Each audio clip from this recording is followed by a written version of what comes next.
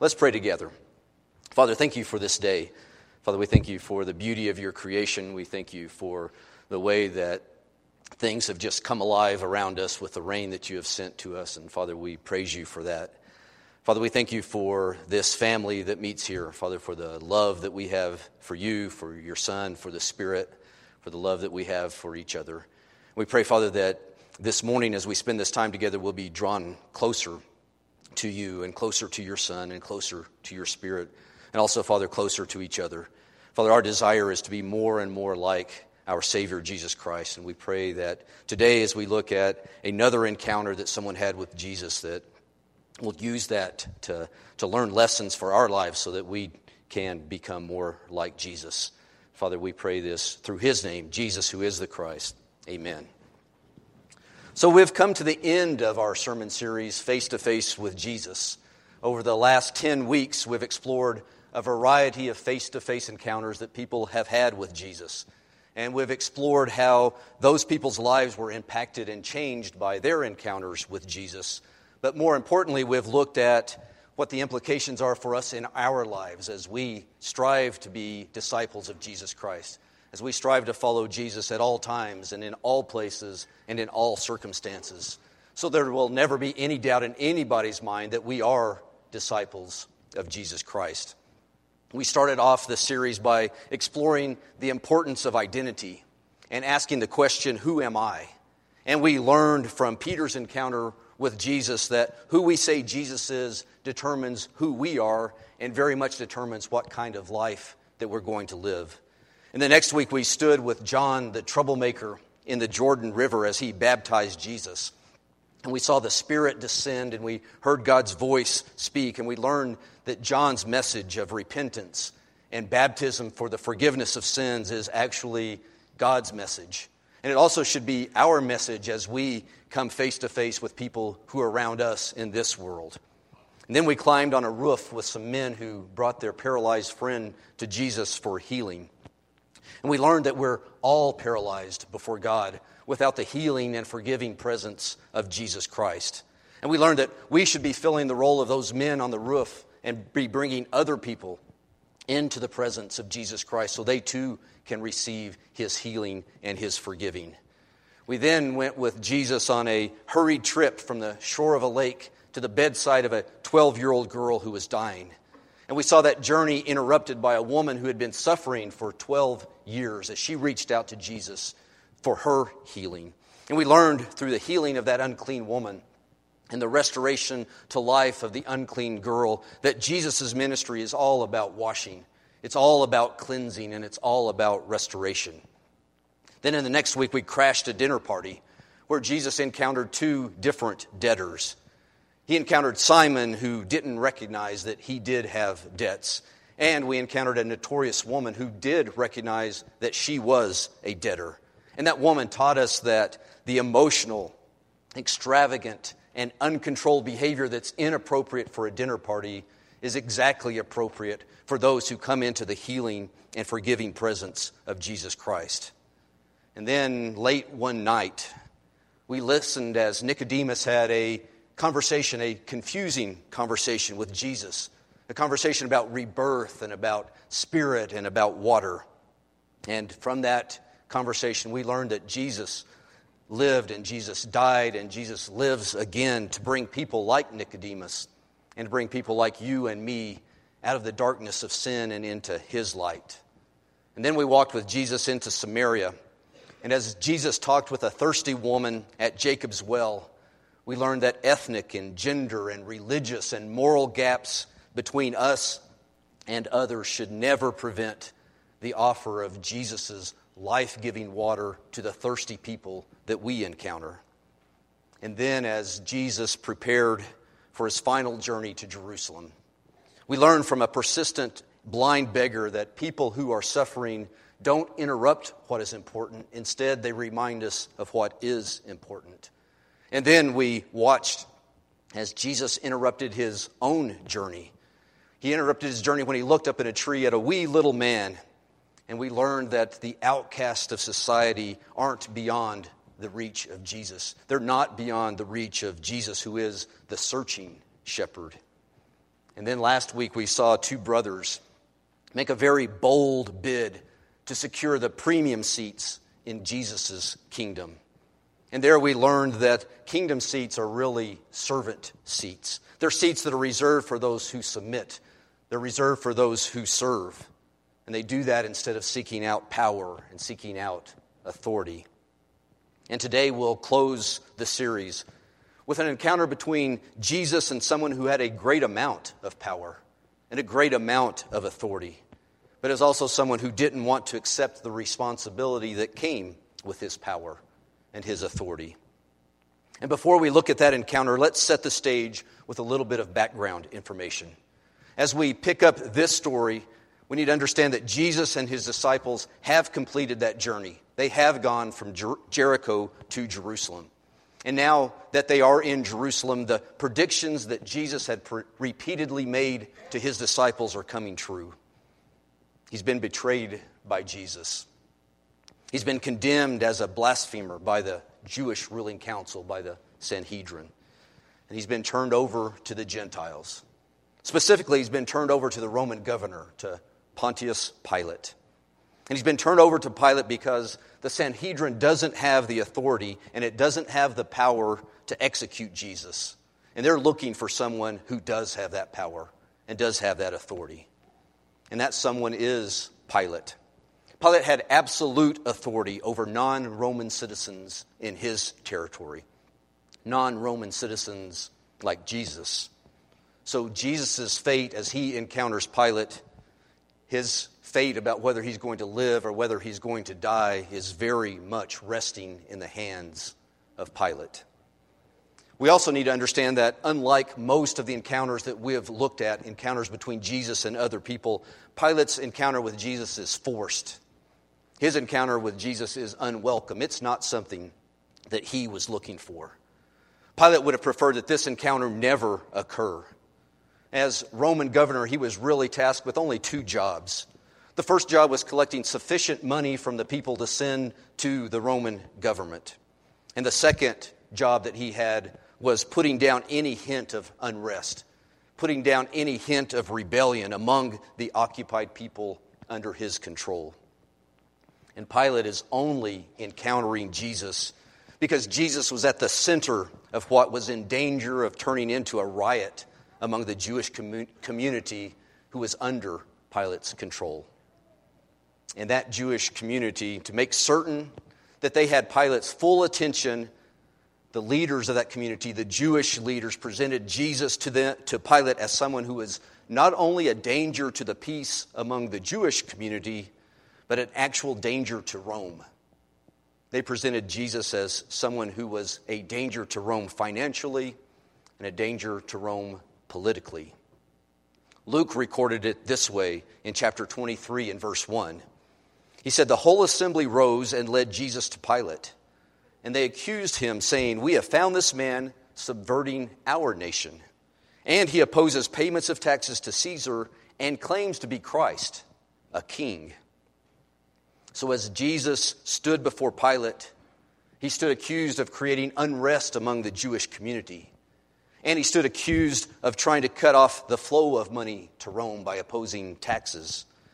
And most importantly, he was accused of claiming to be a king. Claiming to be a king in a kingdom where Caesar ruled supreme. So with that as background, let's take a look at Jesus' face-to-face encounter with Pilate. We'll be reading from Matthew's account, Matthew 27. I'll start reading in verse 11, Matthew 27:11. Jesus stood before the governor, and the governor asked him, "Are you the king of the Jews?" "Yes, it is as you say," Jesus replied. When he was accused by the chief priests and elders, he gave no answer. Then Pilate asked him, "Don't you hear the testimony they are bringing against you?" But Jesus made no reply, not even to a single charge, to the great amazement of the governor. We see in the first part of this reading that Pilate quickly and shrewdly was able to distill all the accusations and all the chatter down to one pertinent question. The pertinent question that mattered to him and the question that mattered to Rome. And that question was Jesus really claiming to be competing royalty? Was he really claiming to be competing against Caesar? You see, Pilate cared about treason. He cared about anyone who was a threat to Roman rule. He cared about anyone who was a threat to Caesar's rule. And he certainly cared about anyone who was a threat to his rule. Under Pilate, not paying taxes would get you punished, but it wouldn't get you executed. Under Pilate, creating a disturbance in the Jewish community might get you punished, but it wouldn't get you executed. And since the Jewish leaders wanted Jesus killed, Pilate had to determine whether Jesus was actually a threat to Rome, because that would get you executed. He needed to determine whether he was a threat to Rome or whether he was just a threat to the Jewish leaders. So the accusations are flying all around Jesus, and Jesus remains silent. And that amazes Pilate. He was amazed because Jesus wasn't acting like you would expect someone to act who was at risk of being put to death. He doesn't act like a desperate man. Jesus doesn't act like someone whose life is hanging in the balance, whose life is in the hands of Pilate. He doesn't make any alibis. He doesn't engage in any arguments. He doesn't make any counter accusations. His response is just silence. Clearly, there was something different about this man. So the question before Pilate is, what is he going to do about this different man? Verse 15.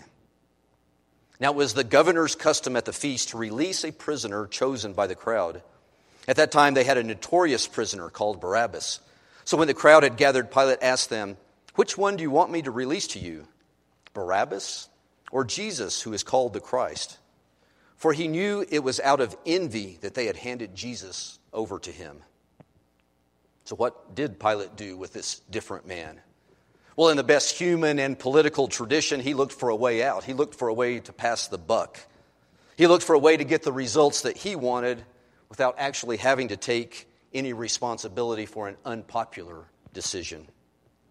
So he decided to try to take advantage of what was apparently an annual tradition of releasing one prisoner, a prisoner of the people's choice. Undoubtedly, this prisoner was usually someone who was some kind of sympathetic character. Maybe because the people thought he was unjustly accused. Maybe because people thought that there were extenuating circumstances to his particular crime. Or maybe because he had a particularly large or loving family. But something that made him a sympathetic figure. But Barabbas wasn't a sympathetic figure. But this was done as Pilate tried to gain the favor of the people every year by releasing one prisoner. So this time he gives the people a choice. Gives the people a choice between two different prisoners. The notorious criminal Barabbas, who was actually guilty of treason against Rome, or releasing Jesus, who was falsely accused of inciting rebellion against Rome. And I think that Pilate offered such a stark choice because he had correctly judged that the case against Jesus was motivated by the religious leaders' own self-interest. Pilate knew that Jesus hadn't been brought to him because they were actually concerned for Rome's interest. He knew that Jesus didn't actually present a threat to Caesar. He knew that in reality this was a family dispute that had been brought before him. In the 3rd chapter of Acts, Peter captured what was really going on in this encounter when he said this to the Jewish community. He said to them, "You handed him over to be killed, and you disowned him before Pilate, though he had decided to let him go." Disowned him before Pilate. Disowning someone is the language of a problem child, a way to sever ties between a parent and problem children. Disowning somebody. Jesus did present problems, but the problems weren't for the Roman government. The problems were for the Jewish establishment. And all of this was obvious to Pilate, and that's why he was looking for a way out. But before any decisions about Jesus could be made, Pilate then comes under some increasing and some competing pressure, and that just made his decision even more difficult. Verse 19. While Pilate was sitting on the judge's seat, his wife sent him this message. Don't have anything to do with that innocent man, for I have suffered a great deal today in a dream because of him." But the chief priests and the elders persuaded the crowd to ask for Barabbas and to have Jesus executed. "Which of the two do you want me to release to you?" asked the governor. "Barabbas," they answered. "What shall I do then with Jesus, who is called Christ?" Pilate asked. They all answered, "Crucify him." "Why? What crime has he committed?" asked Pilate. But they shouted all the louder, "Crucify him." You see the competing pressure. First, there's pressure from his wife's message about her dream. And make no mistake, this is significant pressure. Not just because it came from his wife, but because Pilate lived in a society that gave a lot more credence to the results of dreams than our society does, our time does. So the message that his wife sent to him wasn't taken lightly by Pilate. And it confirmed Pilate's judgment of the situation. Jesus is an innocent man. And you know that her warning, have nothing to do with that innocent man, had to add to Pilate's discomfort, had to add to the pressure that he felt to let this innocent man go. So the pressure on Pilate to find a way out of this is even greater than it was before. But there's another pressure.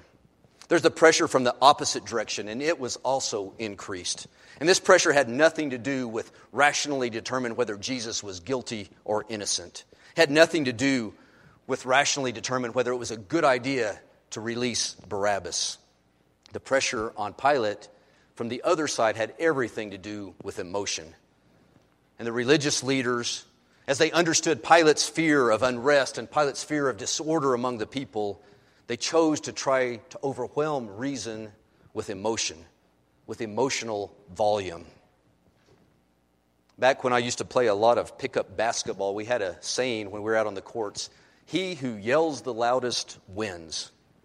And we said that because invariably any argument about rules violations that came up went in favor of the person who was willing to invest the most emotionally, invest the most in volume. The person who was willing to yell the loudest to get their way invariably got their way. Not because they were right, but because they were emotional and because they were loud. And that's the tactic that the religious leaders chose. They couldn't win this argument based on reason, but there was a good chance they could win it based on emotion. There's a good chance that they would get their way because the last thing that Pilate wanted was an emotionally fueled riot on his hands. Verse 24. When Pilate saw that he was getting nowhere, but that instead an uproar was starting, he took water and he washed his hands in front of the crowd. "I am innocent of this man's blood," he said. "It's your responsibility." All the people answered, "Let his blood be on us and on our children." Then he released Barabbas to them, but he had Jesus flogged and handed him over to be crucified. For Pilate, there's no easy way out.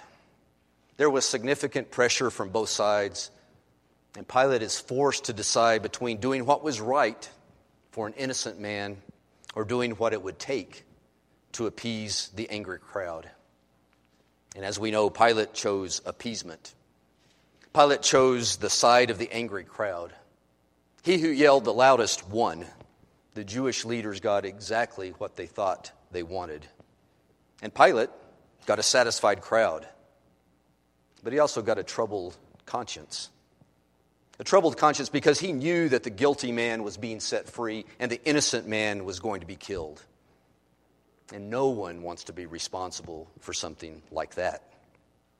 So when Pilate symbolically washed his hands in front of the crowd, it's his attempt to show that the decision to release Barabbas and to crucify Jesus was beyond his control. And because it was beyond his control, he was trying to demonstrate to the crowd, and maybe more importantly, he was trying to demonstrate to himself that Barabbas' freedom and Jesus' death just aren't his responsibility. But the crowd has a very different response and a very different attitude. As they're spurred on by the religious leaders, they show no qualms about taking responsibility. And in this we see the shocking depth of their animosity. and the depth of their fear, their animosity towards Jesus and their fear of Jesus. And it's revealed in their willingness to take on themselves what Pilate was trying to wash off. They're willing to take on the responsibility for the death of Jesus. So as we seek to learn from this encounter for our own lives, there's a few different things that we could do. We could shine a light on the religious leaders, and we could draw any number of lessons and applications from their behavior. Or we could shine a light on the emotional crowds, and we could draw any number of lessons and implications and applications from their behavior. But instead, what I want to do is end by focusing that light, by shining that light on Pilate and his behavior, to see what discipleship lessons we can learn from Pilate's face-to-face encounter with Jesus. And I think the first thing that we learn from Pilate is that it's impossible to remain neutral when you encounter Jesus Christ. Jesus demands acceptance or rejection. Jesus is either king or he's not. He's either Christ or he's not. He's either God in the flesh or he is not. He's either the Lord of our lives or he is not. There's no middle ground with Jesus. And Pilate found it impossible when he tried to walk that middle ground. See, if Pilate had accepted Jesus as Lord and Master, he would have behaved in a very different way. But instead, he accepted him as an innocent man. And when you accept someone as an innocent man, that man doesn't lay claim to your life. He doesn't lay claim to your actions. Just as accepting Jesus as a good man does not lay claim to your life and does not lay claim to your actions. Even accepting Jesus as a great teacher or as a prophet from God does not lay claim to your life. It does not lay claim to your actions. Encountering Jesus demands that we either claim him as our way, we claim him as our truth, we claim him as our life, or we reject him. And we reject any claim that he might have on our life and on our actions. Secondly, we learn from Pilate that serving Jesus will often require the ignoring of emotional crowds. Ignoring the emotional crowds. As disciples of Jesus, we can't allow he who yells loudest to win. We live in a world of competing noise, and it's at an unbelievable volume. But we need to keep in mind that there's only one voice that really matters. There's one voice that drowns out all others, and it's not drowning out others by volume, but by authority. And that's the voice of God, the voice of his Son, Jesus Christ, the voice of the Spirit of God. And that voice drowns out all others because that voice belongs to God. And not only must we ignore the noise of the crowd, but serving Jesus requires us to ignore the oftentimes louder noise of our own self-interest. Like Pilate, frequently our greatest temptation is to do what we think is best for us, to make our lives all about us, to let our desires drive our behaviors. But Jesus calls on us to live a life lived not for ourselves, but a life lived for him and a life lived for others. And if we'll do that, if we'll live our lives for him and live our lives for others, he has promised to take care of our needs. And he's promised to watch out for our interests. And finally, we learn from Pilate's encounter with Jesus that we can't wash our hands of responsibility of doing what we know is the right thing to do. Pilate knew that setting Jesus free was the right thing to do. But he didn't do it, and he didn't want the responsibility that came along with setting him free. And I don't know about you, but that, unfortunately, is frequently a pretty good description of me, a pretty good description of my behavior.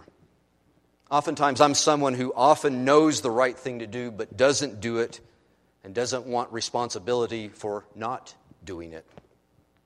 And if you're like me, you don't actually go to the sink and wash your hands of the responsibility of doing what you know is the right thing to do. But maybe you do what I do. Maybe you, like me, try to wash your hands of responsibility in the water of busyness. I couldn't do what I knew was the right thing to do because I was too busy. I just didn't have the time. Or maybe, like me, you try to wash your hands in the water of inadequacy. I couldn't do what I knew was right because I'm not smart enough, or I'm not wise enough, or I'm not experienced enough, or I'm not old enough, or I'm not young enough. I'm not whatever enough. Or maybe, like me, sometimes you wash your hands of responsibility in the water of comfort. I couldn't do what I knew was right because it was outside my comfort zone. It made me uncomfortable. Or maybe, like me, you wash your hands of responsibility in the water of opinion. I couldn't do what I knew was the right thing to do because of what other people might think about me. The water of opinion. But as disciples of Jesus Christ, as a disciple of Jesus Christ, I am called. As disciples of Jesus Christ, you are called to replace those waters with the water of service.